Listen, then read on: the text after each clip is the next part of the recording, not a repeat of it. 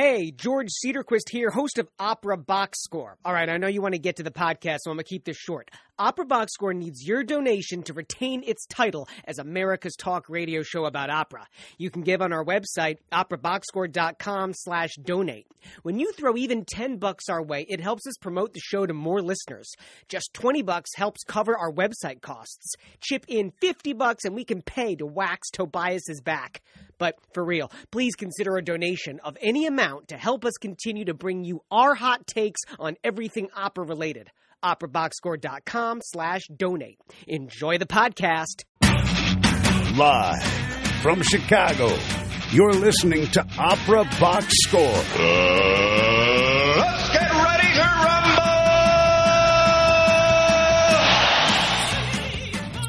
Wherever you are, however you're listening, welcome to America's talk radio show about opera, period. I'm your host, George Cedarquist, joined this week by co-hosts Matt Cummings and Weston Williams. We are live on WNUR-FM Evanston, Chicago. 847-866-WNUR is our number in studio.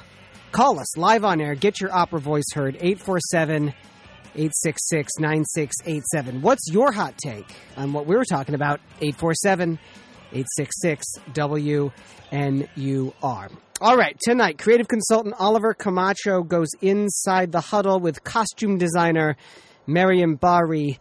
Find out how the French biologist went from academia to being Haymarket Opera Company's secret weapon.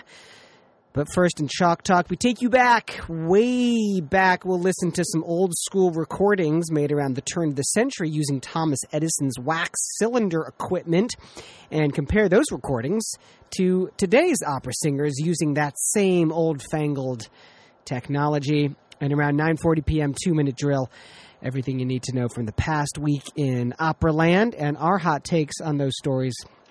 Got a great show for you tonight. Thanks for hanging out with us. And thank you, Matt Cummings, for coming back on the show. Good to be back. It feels like I've been gone forever.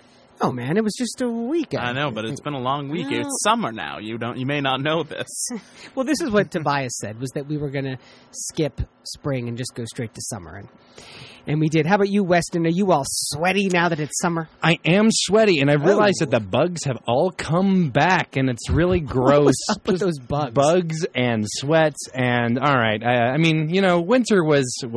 I mean, this is a nice break from winter, I suppose. We'll be back before we know it. It's true. Probably like 3 days from now, and it'll be snowing again.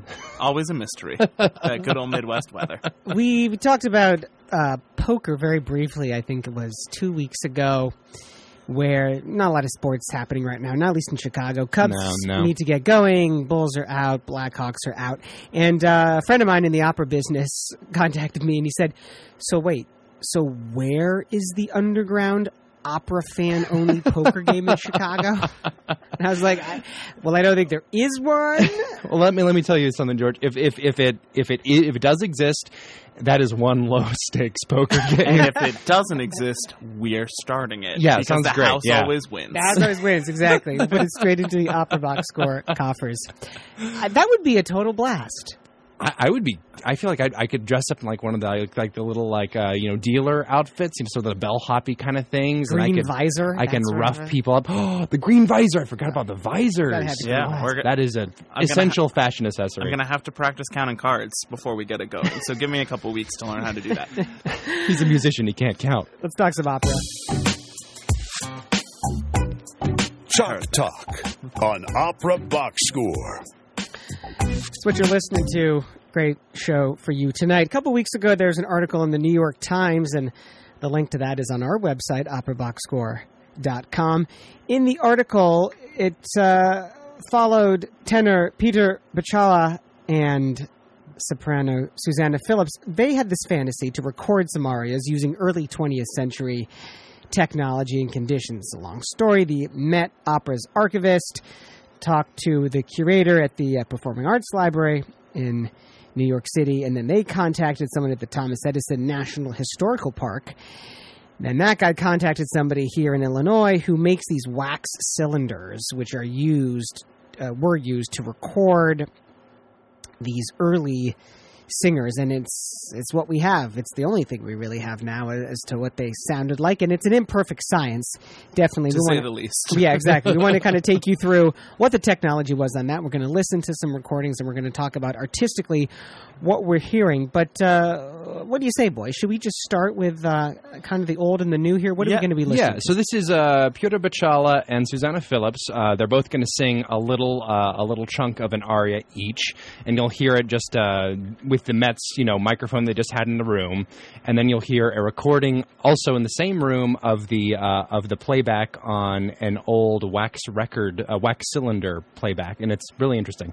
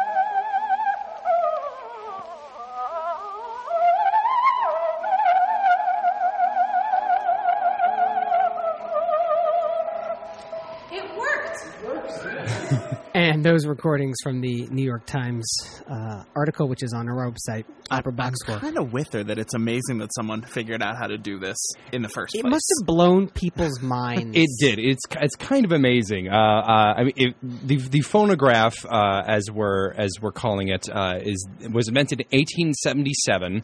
By the Internet's least favorite inventor, Thomas Edison. He the Internet hates him. This is something the youth know. I'm hip with the memes. Go on. Put it on Twitter. It was originally going to be a cylinder. It was originally a cylinder with some tin foil, and it etched into the tin foil.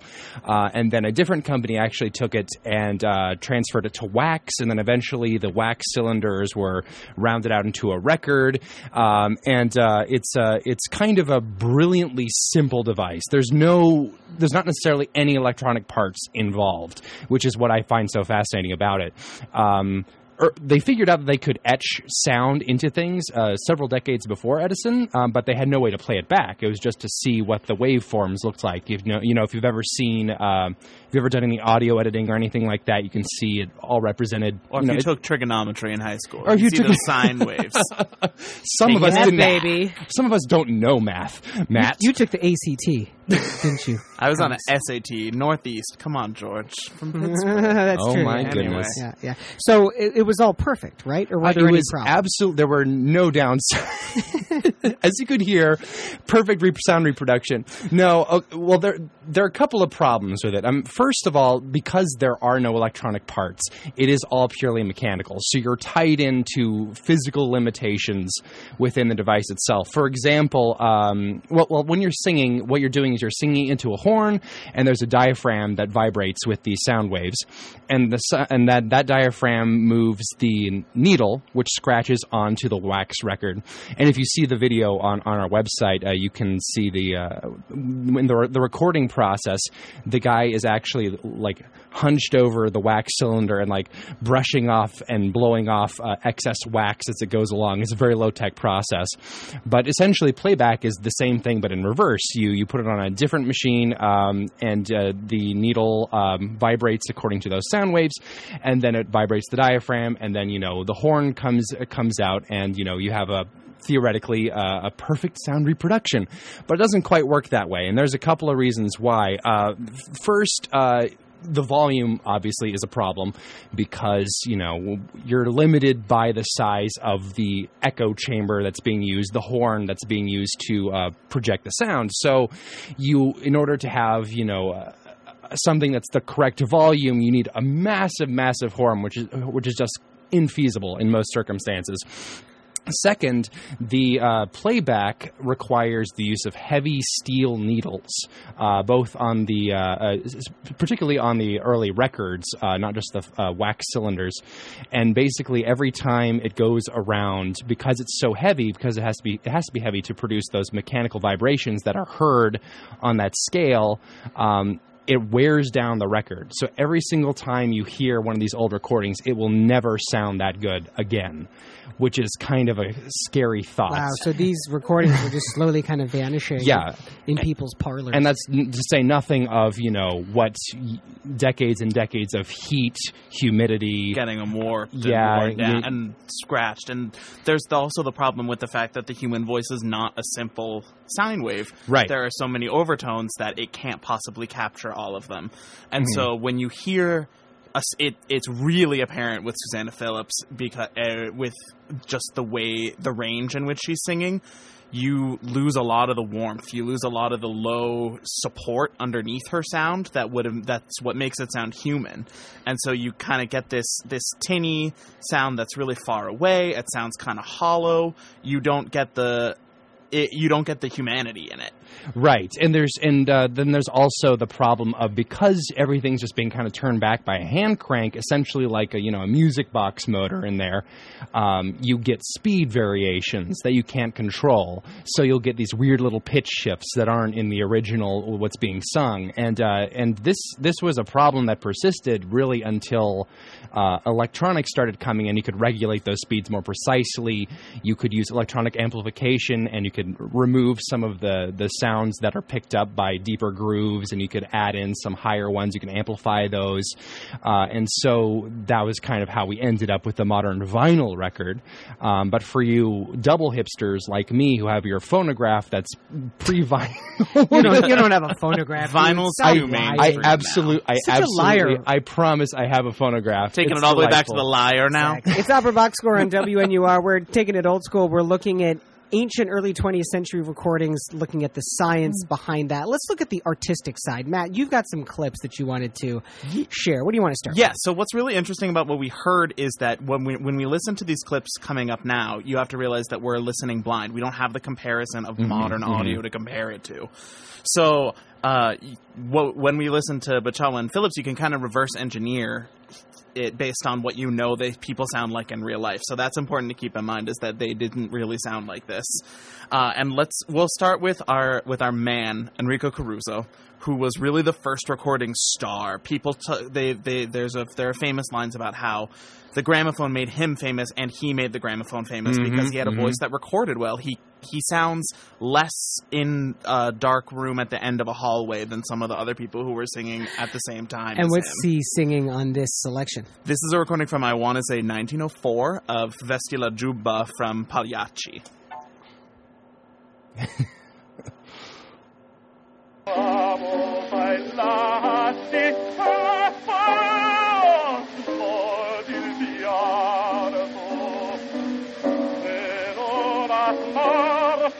Il singhiozzo e il dolor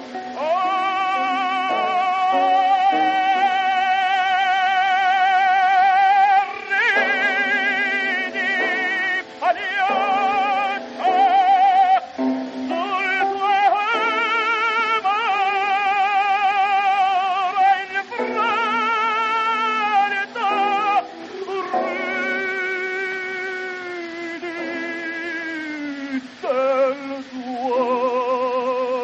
sul tuo amore il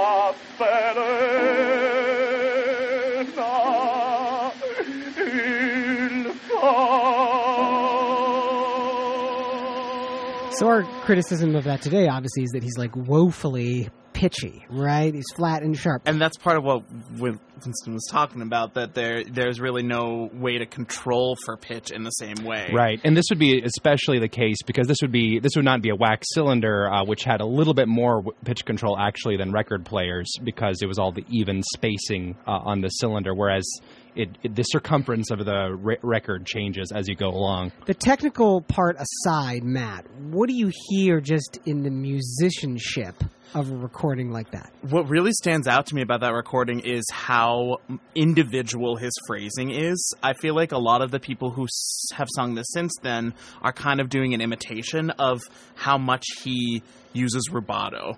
And rubato, it literally means like to rob something, to take something away, and it's referring to time, in that you take time and expand, and then you have to give it back. And a lot of singers today are really good at taking time and not so good at giving it back. And there are places where you speed up, and there are places where he really milks the big notes, and that's a big part of what makes phrasing, which is something we've kind of tried to talk about on our Vorstovsky show, in that and it's a hard thing to put your finger on because it's about how you take these individual notes and make them into a sentence. And there was definitely a sentence there. Absolutely. A couple sentences. Up and down. Yeah. And give us another one, Matt. What's something else that you really would want to listen to, even from this 100 years ago? Let's take a listen to Dame Nellie Melba, singing just the very beginning of Porgy Amor from Le Nozze di Figaro.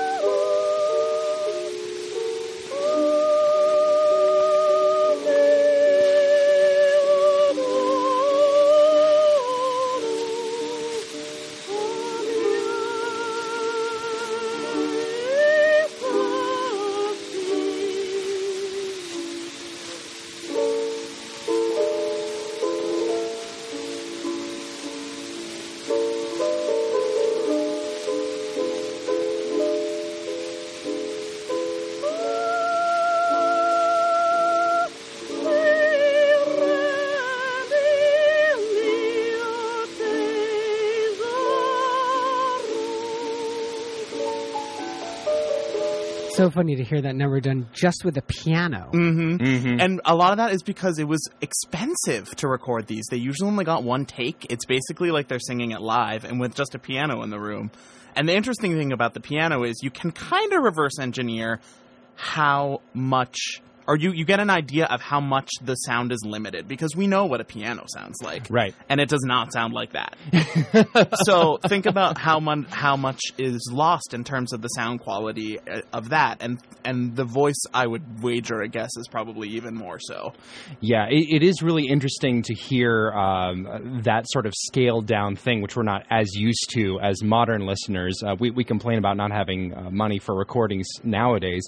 But it's not just the money issue. There's also a technical aspect to it as well, because if when you're recording something in this era, you're literally singing into a little cone, maybe at most a foot and a half in diameter. And you how can't many crowd an orchestra in front of that. Right, and how many steps you are away from the cone will make a big difference in terms of what kind of sound you get, in terms of what it'll, in terms of the tone, in terms of the volume, in terms of the quality of it, and Melba was one of the most famous sopranos, if not the most famous soprano, when she was singing, and everyone talked about how full and rich and pure her tone was. Mm-hmm. And you can't really hear the fullness, and you can't really hear the richness, but I think you can hear the purity, and you can hear how the line really moves from one note to the other in that smooth legato way. That comes through, that kind of phrasing comes through, and that's why these recordings can be valuable for young musicians. And historians as well. Absolutely. Yeah. She also got her own dessert, right? She did, a peach Melba. And Melba delicious. Toast. And Melba Toast. I didn't know that was the same. That makes both sense. After Nellie Melba. People just wanted to make desserts for her. And she got Kira Tucanowa to play her on Downton Abbey for all you young kids out there who love PBS. We got time for one more clip, Matt. What do you want to listen to? Let's listen to one that has an orchestra, because when you get a couple of years later, you get Nellie Melba's big rival, who is Luisa Tetrazzini. Ooh. And yes, that dish is also named after her. The pasta? Yeah, the pasta dish is also named after her. I thought Sbarro just made that up. No, it's a real thing. This is the very beginning of Caro Nome from Rigoletto.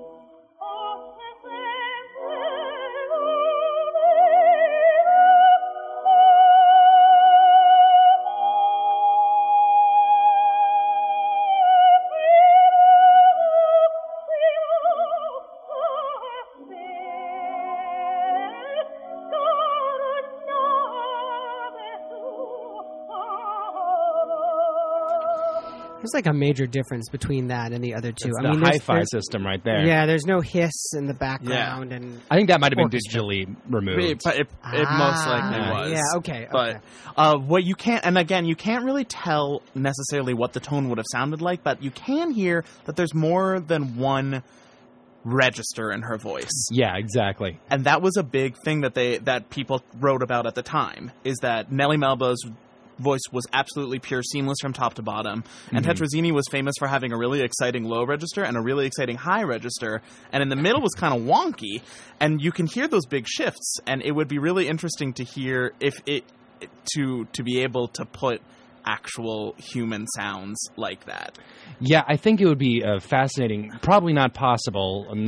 Probably not with our current technology anyway. But I think one thing that really interests me is that if you're talking about a lot of these turn-of-the-century singers, the singing styles were different from the way people sing today. Absolutely. And so when you're listening to these, how much of it is the recording? How much of it is their personal thing? How much is the techniques being different? It's all about synthesizing all of this huge amount of information and just kind of hoping it kind of gets somewhere. And a lot of these were from before the era of the big conductor. They were from before Toscanini rose to prominence, and other Mahler would have worked with some of these singers probably, but not Bruno Think of Walter that. or a lot of those other the people who came later who really instilled a lot more discipline, if we'll say politely, in the singers. If you listen to some of the Rein them in a little. some of those long bel canto scenes, once they were able to record more than 2 minutes at a time, there are high notes everywhere. They put in cadenzas in the middle of words. There's a recording of Tetrazzini singing Saper Voreste where she turns into the Queen of the Night in the middle of it, and it's just ridiculous because she could, and people would buy it. People were interested in hearing it.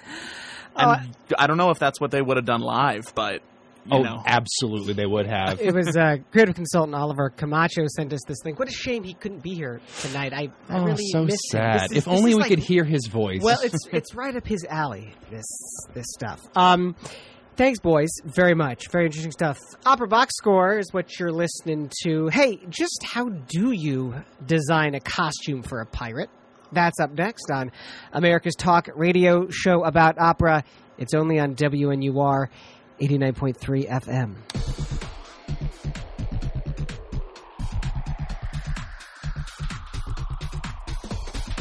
Live from Chicago, you're listening to Opera Box Score.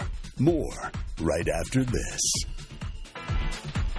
Hey, George Cedarquist here, host of Opera Box Score. Whether you're allergic to opera or you're a devoted fan, our show is for you. We tackle the week's opera headlines and body slam them into a sports radio setup.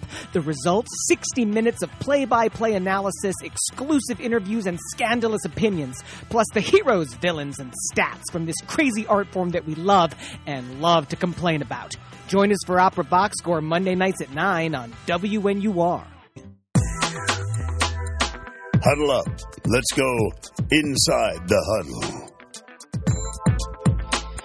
Welcome back. Opera Box Score on WNUR 89.3 FM. Number in the studio, 847-866-9687. Give us a call. Let us know what's on your mind. Let us know what you want to say about what we're talking about. George Cedarquist here with Matt Cummings. That is me. And with Weston Williams. Or Wilson That is Westings, if you're using my name for him now, apparently. We need to get each other's names straight So for the next close. show.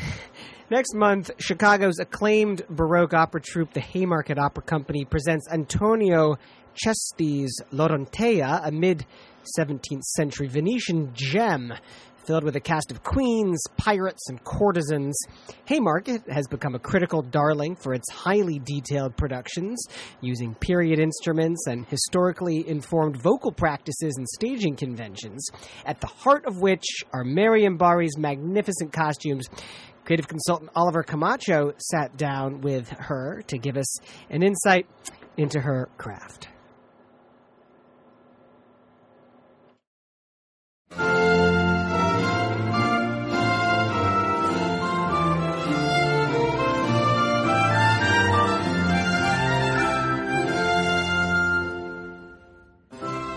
I'm very excited to welcome Miriam Bari to Opera Box Score. Miriam is in the middle of creating costumes for Lorontea, which is the next Haymarket Opera show, which goes up in May. It's coming up soon, or June? It's June, so the dates are June 2nd, 3rd, and 5th. And that's here in the Studebaker Theater in downtown Chicago. Yes, exactly. So Lorontea, which is by Cesti, Yes. will be your 13th or your 12th show for, I think, your 12th. That's a good question. I think it's the number 12, yes. Yeah, your 12th show for Haymarket Opera. And if you ever read reviews for Haymarket Opera, you find that more often than not, the costumes are always mentioned as being a big part of what Haymarket does. And I feel that way. Can you tell us how you came to specialize in historical costumes? Yes, so actually it was a little bit of a coincidence. I arrived in Chicago in 2011, and Haymarket Opera Company was just opening, and they were looking for someone to create Baroque costumes. And at that time, Ellen Hargis was the stage director, and she, after the show, she presented me to the people of Boston Only Music Festival. Okay. And there I met Anna Watkins, who is their costume designer, and Gilbert Blin, the stage director, and I worked also with them, but also with Gilbert Blin in France. And all those shows were had historical costumes, Yes. and specifically Baroque costumes. So when I'm saying Baroque, it's actually very large, is 17th and 18th century. Yes. So, but how did you come to specialize in this type of work? Like, your background was, I mean, I don't know. Oh, yeah, my background is completely different. So I came in the U.S. with a PhD in science. What? Yes. Oh, I thought you knew that. No, I didn't. Okay, so I have a PhD in biology, and I arrived... So you're Dr. Bari. Yeah, exactly. Yeah, you can call me doctor. So yes, I arrived with this diploma in the U.S. I was thinking of finding a postdoc, but well, I was not very satisfied with my science background. I always thought that I would do something artistic. And when I was a student in biology, I was always drawing. I was also dancing with a dance company, and I was helping making the costumes. Okay. And since I'm a kid, I'm drawing, and I always loved also history. So, of course, I love also fashion, and I always had an eye for historical costumes. Yeah. So when my first occasion was to design costumes for Baroque opera, I was extremely happy. So can you talk about how you begin to prepare designs? Like, what source materials are you referring to? Or, what if there's no source material? Like, how do you create a strategy for your designs? So for me, when I'm working on an opera, the very, very first thing is to read the libretto, to analyze the libretto, because actually you can find a lot of clues in them. For instance, you will have a character who will say, please, can you give me my purple coat with the golden trim? So that's very important, and especially because now you have the subtitles, and so people can follow exactly what's going on. Even if it's Italian, they know that this character should have a purple coat. So, you have a lot of clues like that in the libretto. Sometimes you have none or very few. but sometimes you have a lot. So that's really the first part. Or sometimes you have a character who is in love with a lady who has, golden hair. So, you have to have a blonde wig for this character, etc.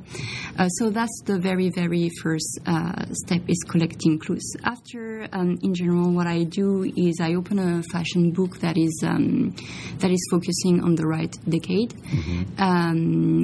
So this book has references for all the decades of the Baroque era? Yes. Okay. Yes, for instance, sometimes I look at a book that is more general. It depends. I in general, open several books. It's not only one book. It's like a Pantone book. It's like, okay. Yes, exactly. And I cross the references. Yeah. What I do next also is looking at the paintings of the right period, especially if it's an opera with a lot of mythology in it. That's very important to look at how it was depicted at that time. And also, most importantly, I think, is that I try to find costume sketches of the costume designer of that time. Okay. Because actually we have quite a lot of them. A lot of French costume designer sketches were very well conserved. So you can find that in specialized books, and you can find also a lot of them online. If you go to archives, museums archives, a lot of things are online. Okay. And so this is how I do that. And I collect the maximum of clues, and when I have everything, so that can take me several days, and I go through really like a lot of images. And when I collect everything I need, then I begin to think about the design.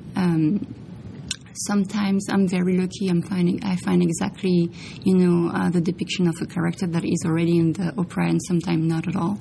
So I have to compose a new character, a new design. So besides the libretto, and you probably listen to the music, I suspect. Yes. What other aspects of the production can influence the design and help you understand the character and flesh out the character? What is very important is to know about the stage director vision. Okay. That's very important because, he might have a different... when you read the libretto, ideas are already coming in your mind. The stage director is doing the same on his side, and sometimes the ideas can be different. So it's good to be sure that what you're doing is in the same... you're on the same wavelength. So yes, I would say the stage director vision, also the budget is important because the budget. The budget is very, very important. If you have a chorus of 20 people, you have to make sure that you don't design something crazy and that it's not possible to do. And I think it's also very important to think about quality more than quantity. Oh, sorry, maybe something I can add. Also in the libretto, you can have a sense of if there's any quick costume changes. Oh, yeah. Because that helps also if you have like in Callisto, where she changes into a bear or something. Yeah. So if you have 3 minutes or 10 seconds, sometimes it's supposed to be a different character in really literally 10 seconds of music. So sometimes I discuss with the conductor or the artistic director and say, okay, can we add a bit more music there, because it would be great to have 20 seconds more to have time to change this person. So you're working right now on Laurentia. Can you tell us about some of the characters and maybe some things for us to look for and what you're thinking about when? Yes. So I don't want to say too much. I think you should come to see the show. And also I want to say with Haymarket Opera Company, we add a lot of content in our programs. Yeah. But I can say that the costume will be a mix of European costume and Oriental costumes, because the story is taking place in Egypt. Laurentia was composed in 1656, and a few years ago we had Callisto, which is another Italian opera from 1651. Venetian as well? Yes, okay. Exactly.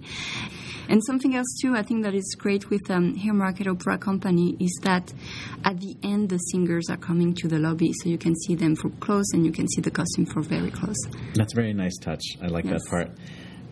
So are there some examples of designers now that you are in this field that you really love their work, and maybe we can all look at their work on a movie or on television?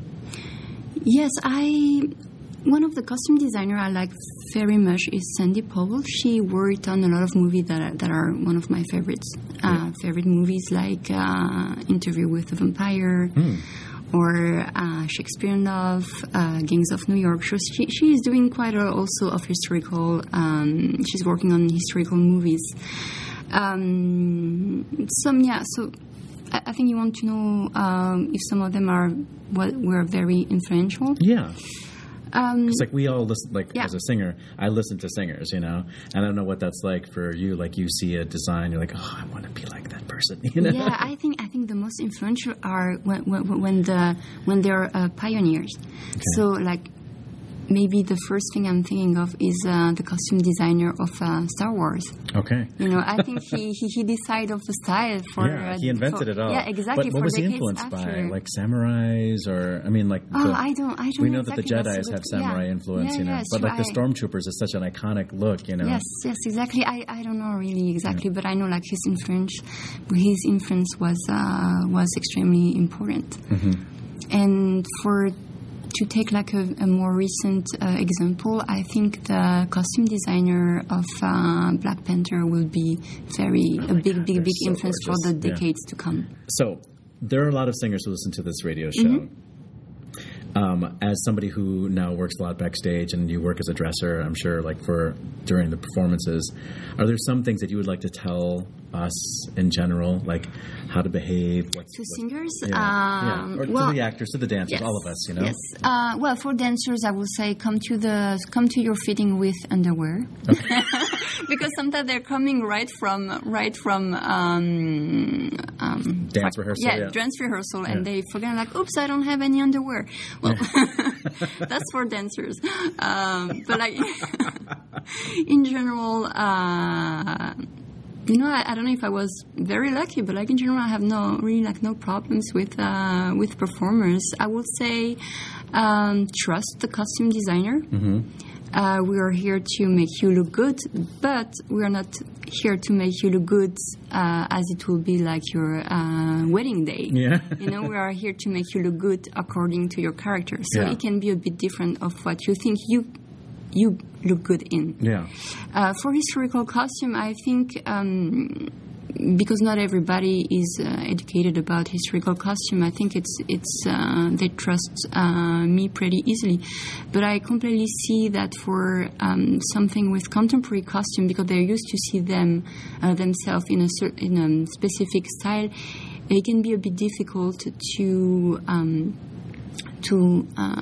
switch to another style, which is not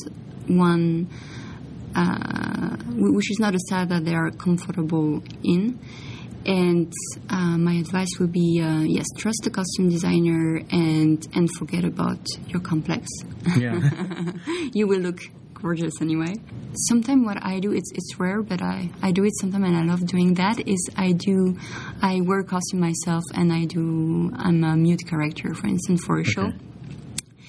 And I love doing that because also it's a way for me to remember how it is to be on stage with all the lights and all the people looking at you and being in a costume and remembering everything. Yeah. And you know, when you never do that, you completely forget how it is to be in a costumes, even though you are working with costumes every day. No, I think that's a good lesson for everybody. You know, the conductor should get up there and see what it's like, you know. Yes. Can you talk about how people have to learn how to move in historical costumes? Mm-hmm. Yes, so we have we add bones in the costumes. Bones? So, yes, boning. Yes, boning. Sorry. Okay. Yeah. Boning so we add boning in the costumes, and we tight the corset. So you know, when the singers are in the costume, they can already notice a difference. Yeah. And also the sleeves, you cannot do dramatic movements with the. You cannot like lift your arms above your head. You know? Yes, exactly. You cannot do too much of that type of movement. So that changed a lot, and I think the singers are very happy when they can rehearse with the costume, because that changed a lot how they can move. So before being with your, how to say that, your arms along your body was not elegant at all. You have like to form like a triangle. In your elbow, Yeah, in your elbow. And actually, when you look at the cut of the costume of that time, the sleeves are not cut like they are cut today. They're not cut like in a straight line. They are cut in a curve. So that means like your elbow was always bent a little bit. Yeah, there's always some angle. Yeah, exactly. And if you have your arm completely just straight along your body, the sleeve will do something not very nice. So it was and. Also, all those noble people at that time, they were taking also dance lessons, and it was very common that the teacher of dance and the I don't know how to say that, the professeur de maintien in French, I would say behavior, posture teacher was the same as the dance teacher. So that's why also you see a lot of portraits, the way people were posing. Yes, it was very similar to dance positions. What are some future projects that you are working on after Haymarket? So after Haymarket, I'm working on the next Haymarket, which is for for September, which is Handel's Circe. Oh, wow. And what else? So after that, I will work with the Newberry concert. We're doing two revivals, one of Héloïse and Abélard, so it will be more medieval costumes, and also Jigs, which is a show we presented 2 years ago, and it's all in Shakespearean costumes. Nice. And after that, I will join the Boston Early Music Festival for Alcina. Alcina? Yes. That's the opera next year? It's the chamber opera in November. Oh, wow. And the big opera for the festival is Orlando. But it's not Orlando Furioso, it's Orlando Generoso, composed by Stefani. Stefani, oh, wow. Okay, so we have Laurentia to look forward to in June and Circe in the fall in Boston. Mariam Barry, thank you so much. How will people be able to look at your work if they want to see it now? Oh, yes, they can go on my website, which is mariambarry.com. Excellent. Thank you so much for being on Opera Box Score. Thank you so much. Opera Class. Sports Radio Crass. This is Opera Box Score. That's what you're listening to, all right. Opera Box Score on WNUR 89.3 FM. It's George Cedarquist with Matt Cummings and Weston Williams. I have to admit, going into the lobby in costume after the show breaks all the rules that I grew up with in the theater. It was just a thing. After the show, you got out of costume, got out of makeup, and then you went to see your family and friends and all that. That Haymarket sends its actors into the lobby in costume is utterly brilliant. Dude, Instagram for days. It's so smart. So much intricate work that you can't see from the audience necessarily, but absolutely that really speaks up close. Especially with period costumes. Right. You know, you want to get a really good close look that you can't always get from the third balcony where I'm always sitting. You know, absolutely right. Yeah. Now, the thing about not wearing underwear. I can confirm that I have never done this, but in costume fittings, I've gotten specific lines. All singers, please make sure you bring or wear underwear to your costume fitting. Freeballing? That's what I want to know. Freeballing in the period costume. Hopefully the reminders work, but they do send them out. I don't know if you've had to send them out for your shows, but I have gotten them. No. Well, I don't go to the fittings. I don't deal with any of that. I don't want to. Whenever I'm in a show, they always just like find the largest piece of costume in their warehouse and throw it at me. So you'll be playing a tree in this one every time. Again. Every time. It's time for Weston's fitting. Draw the blinds. Please bring underwear. Yeah, Weston, please. That's actually a rule for this radio show, too. Yes. Oh, shoot. Well, I guess I'll have to see you next week, because That's why Toby's not here tonight. Who is the winner of the 2018 Metropolitan Opera National Council auditions last week? That's next on America's Talk radio show about opera. Keep it locked on WNUR 89.3 FM.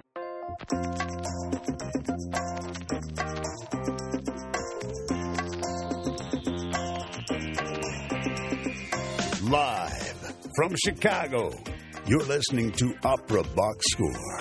More right after this. Hey, George Cedarquist here, host of Opera Box Score. Give me 60 more seconds of your time so I can share a secret with you. When I tell people about Opera Box Score, they always ask, how come we're a live talk radio show, not just a podcast? The answer? We want to give listeners like you the chance to call into our show and have your opinion heard live on air. It's easy. Stream our show live on WNUR.org/popup on Mondays at 9 p.m. Central Time. Then, give us a call during the broadcast with your take on what we're talking about. The number? 847-866-WNUR. Wait, do people even have letters on their phones anymore? 847-866-9687. Talk to you later. This just in, the 2-minute drill. Time now for the fastest headlines in opera news. Everything you need to know from the past week in less than 2 minutes. This year's winners of the Metropolitan Opera National Council auditions are soprano Jessica Fasselt, soprano and Northwestern grad Madison Leonard, mezzo-soprano Ashley Dixon, mezzo-soprano Hongni Wu, and tenor Carlos Enrique Santelli. The Italian conductor Gianandrea Nozeda, whose American career has taken off in recent years with his appointment as music director of the National Symphony Orchestra in D.C., and also with high-profile performances at the Met, has announced last Thursday that he was leaving the Teatro Regio Torino. This is the Italian opera house that he has helped to restore to prominence over the past decade.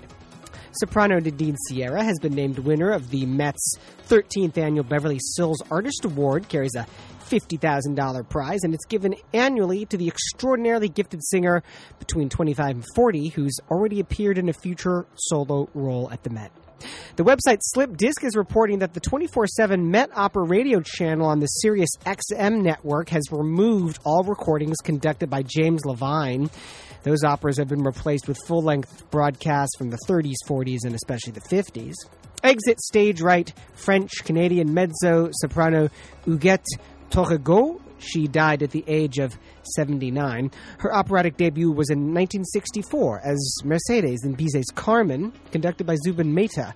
That same year, Turungo won the council auditions, actually, singing Cherubino in Mozart's The Nozze di Figaro, with Richard Bonning conducting, and thus beginning a long relationship as a frequent recording partner with, of course, soprano Joan Sutherland. And on this day, April 30, it's the birthday of composer and conductor Franz Lehár in 1870. That is your 2-minute drill.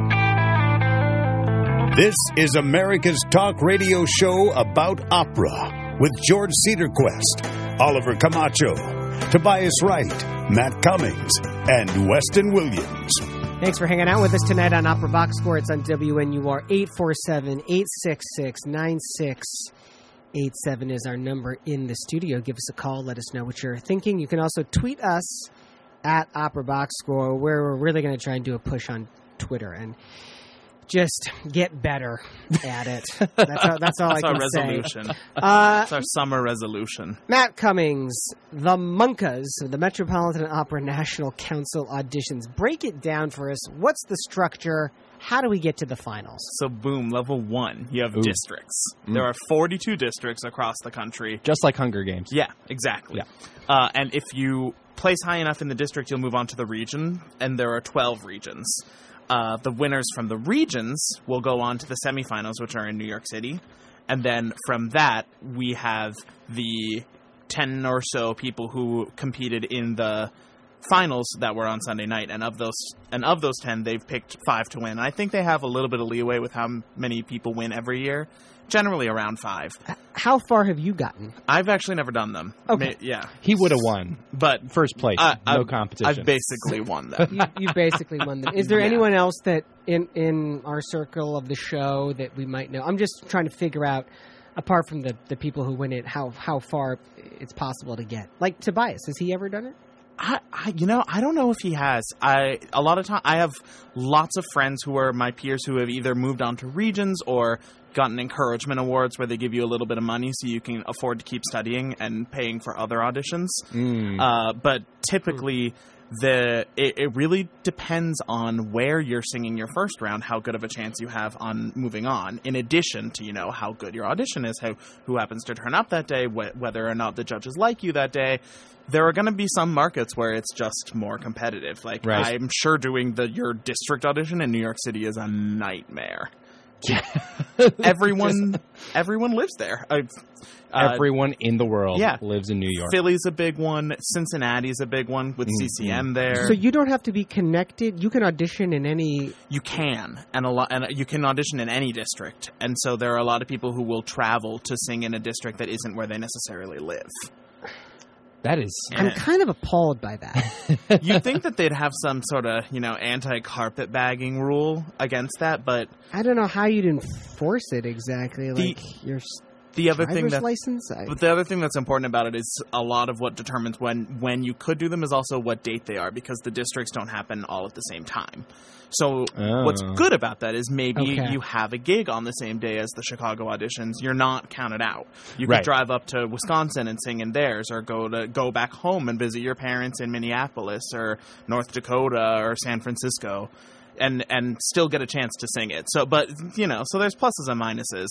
But when it comes down to any sort of competition that has a judging panel, there is going to be politics involved. Absolutely. Because there's no accounting for taste. Do you feel like people run the table in these sorts of events? It seems like every couple of years there are some people who just get fast-tracked, and and the consensus is that they are someone to watch. And I think that I find it hard to believe that wouldn't play a role in terms of judging. With this person is going somewhere, so we should throw our name behind them, because then we benefit. There's a little bit of I'll scratch my back, I'll scratch your back, you scratch mine. man, yeah.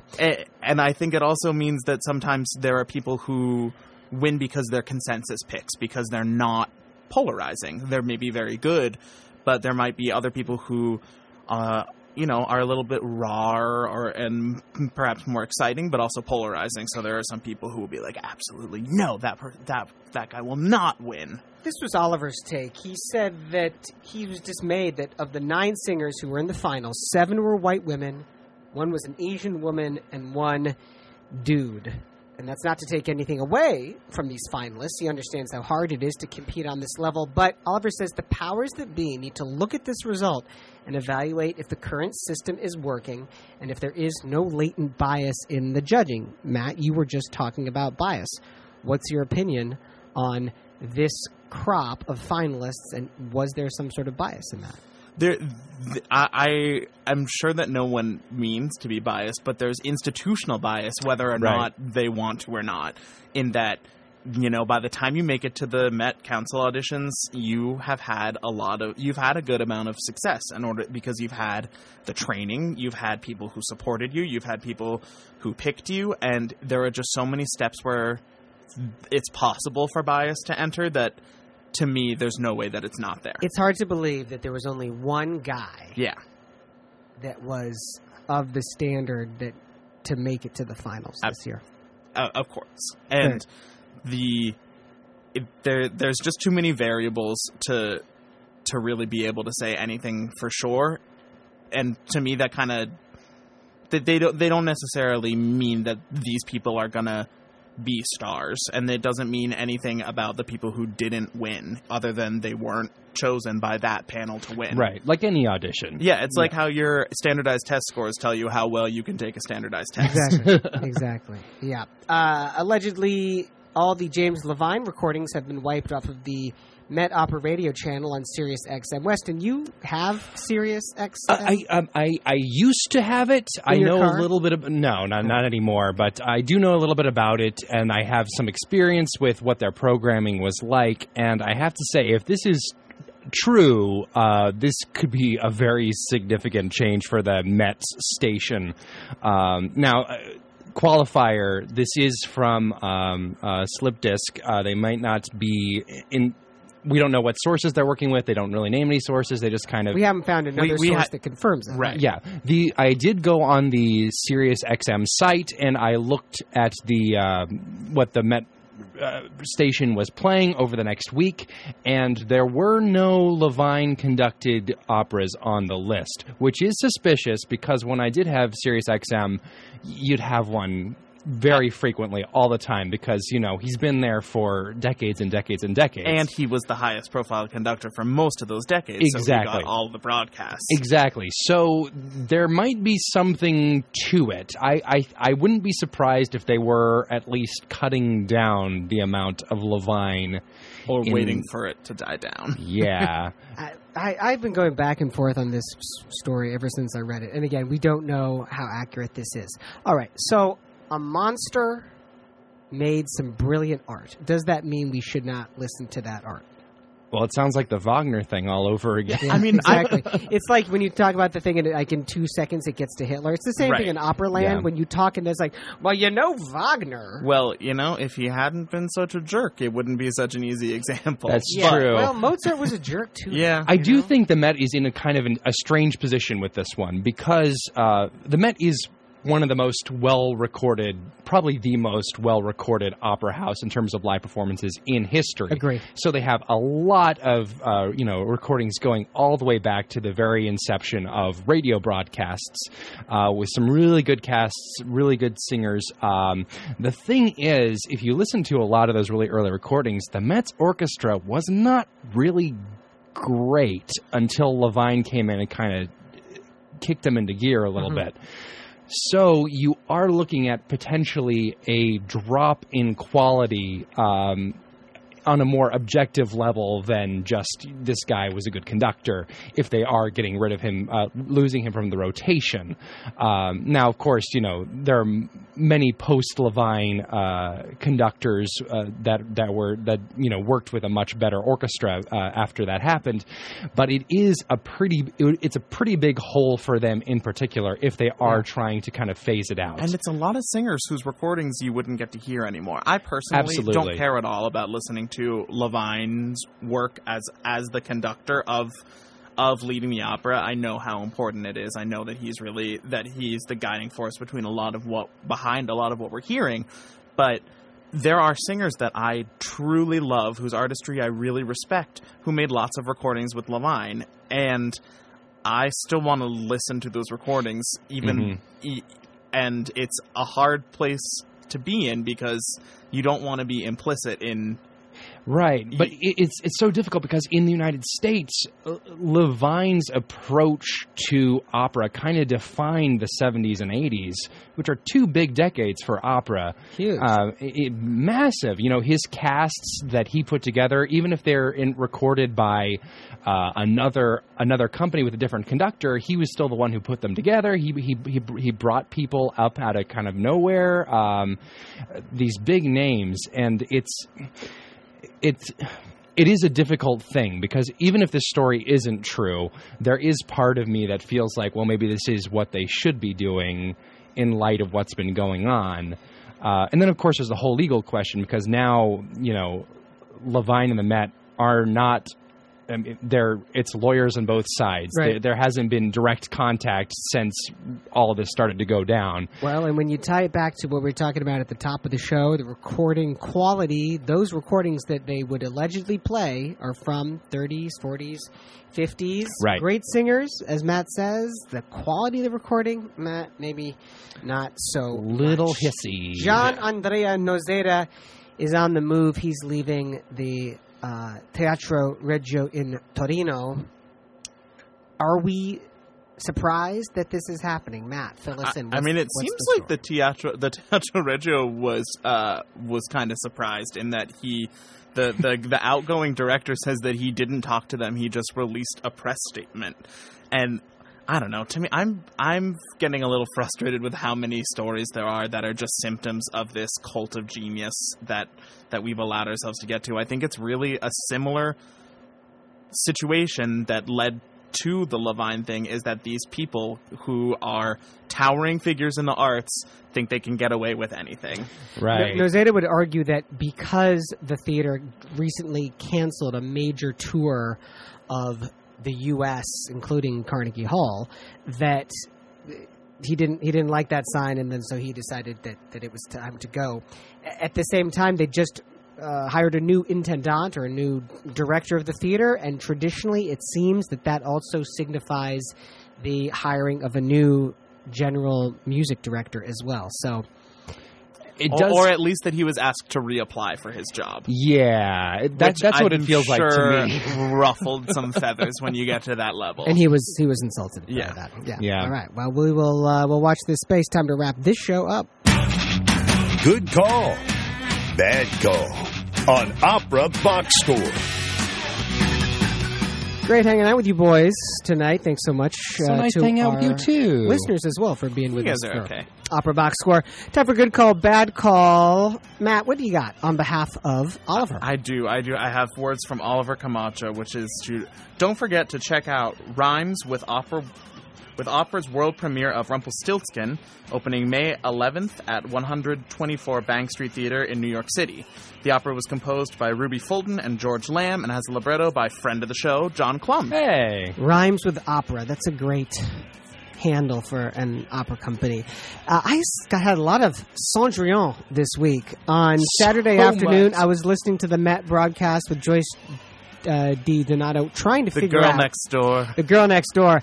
I was listening. I didn't know what show it was. It was in the background from my neighbors, actually. And I was like, what opera is this? And I was guessing, and finally I got it. And then my daughter and I went to see Cendrillon at North Park University. They were performing, actually, at the Athenaeum Theater. And we did leave at intermission. We figured we would quit while we were ahead. I spent most of the first hour with my daughter being like, when is Cinderella going to show up? Where is Cinderella? I don't know that opera that well because it really hasn't been done much. Yeah, Cinderella doesn't come on until like the third That scene. might be why it's not done So, much.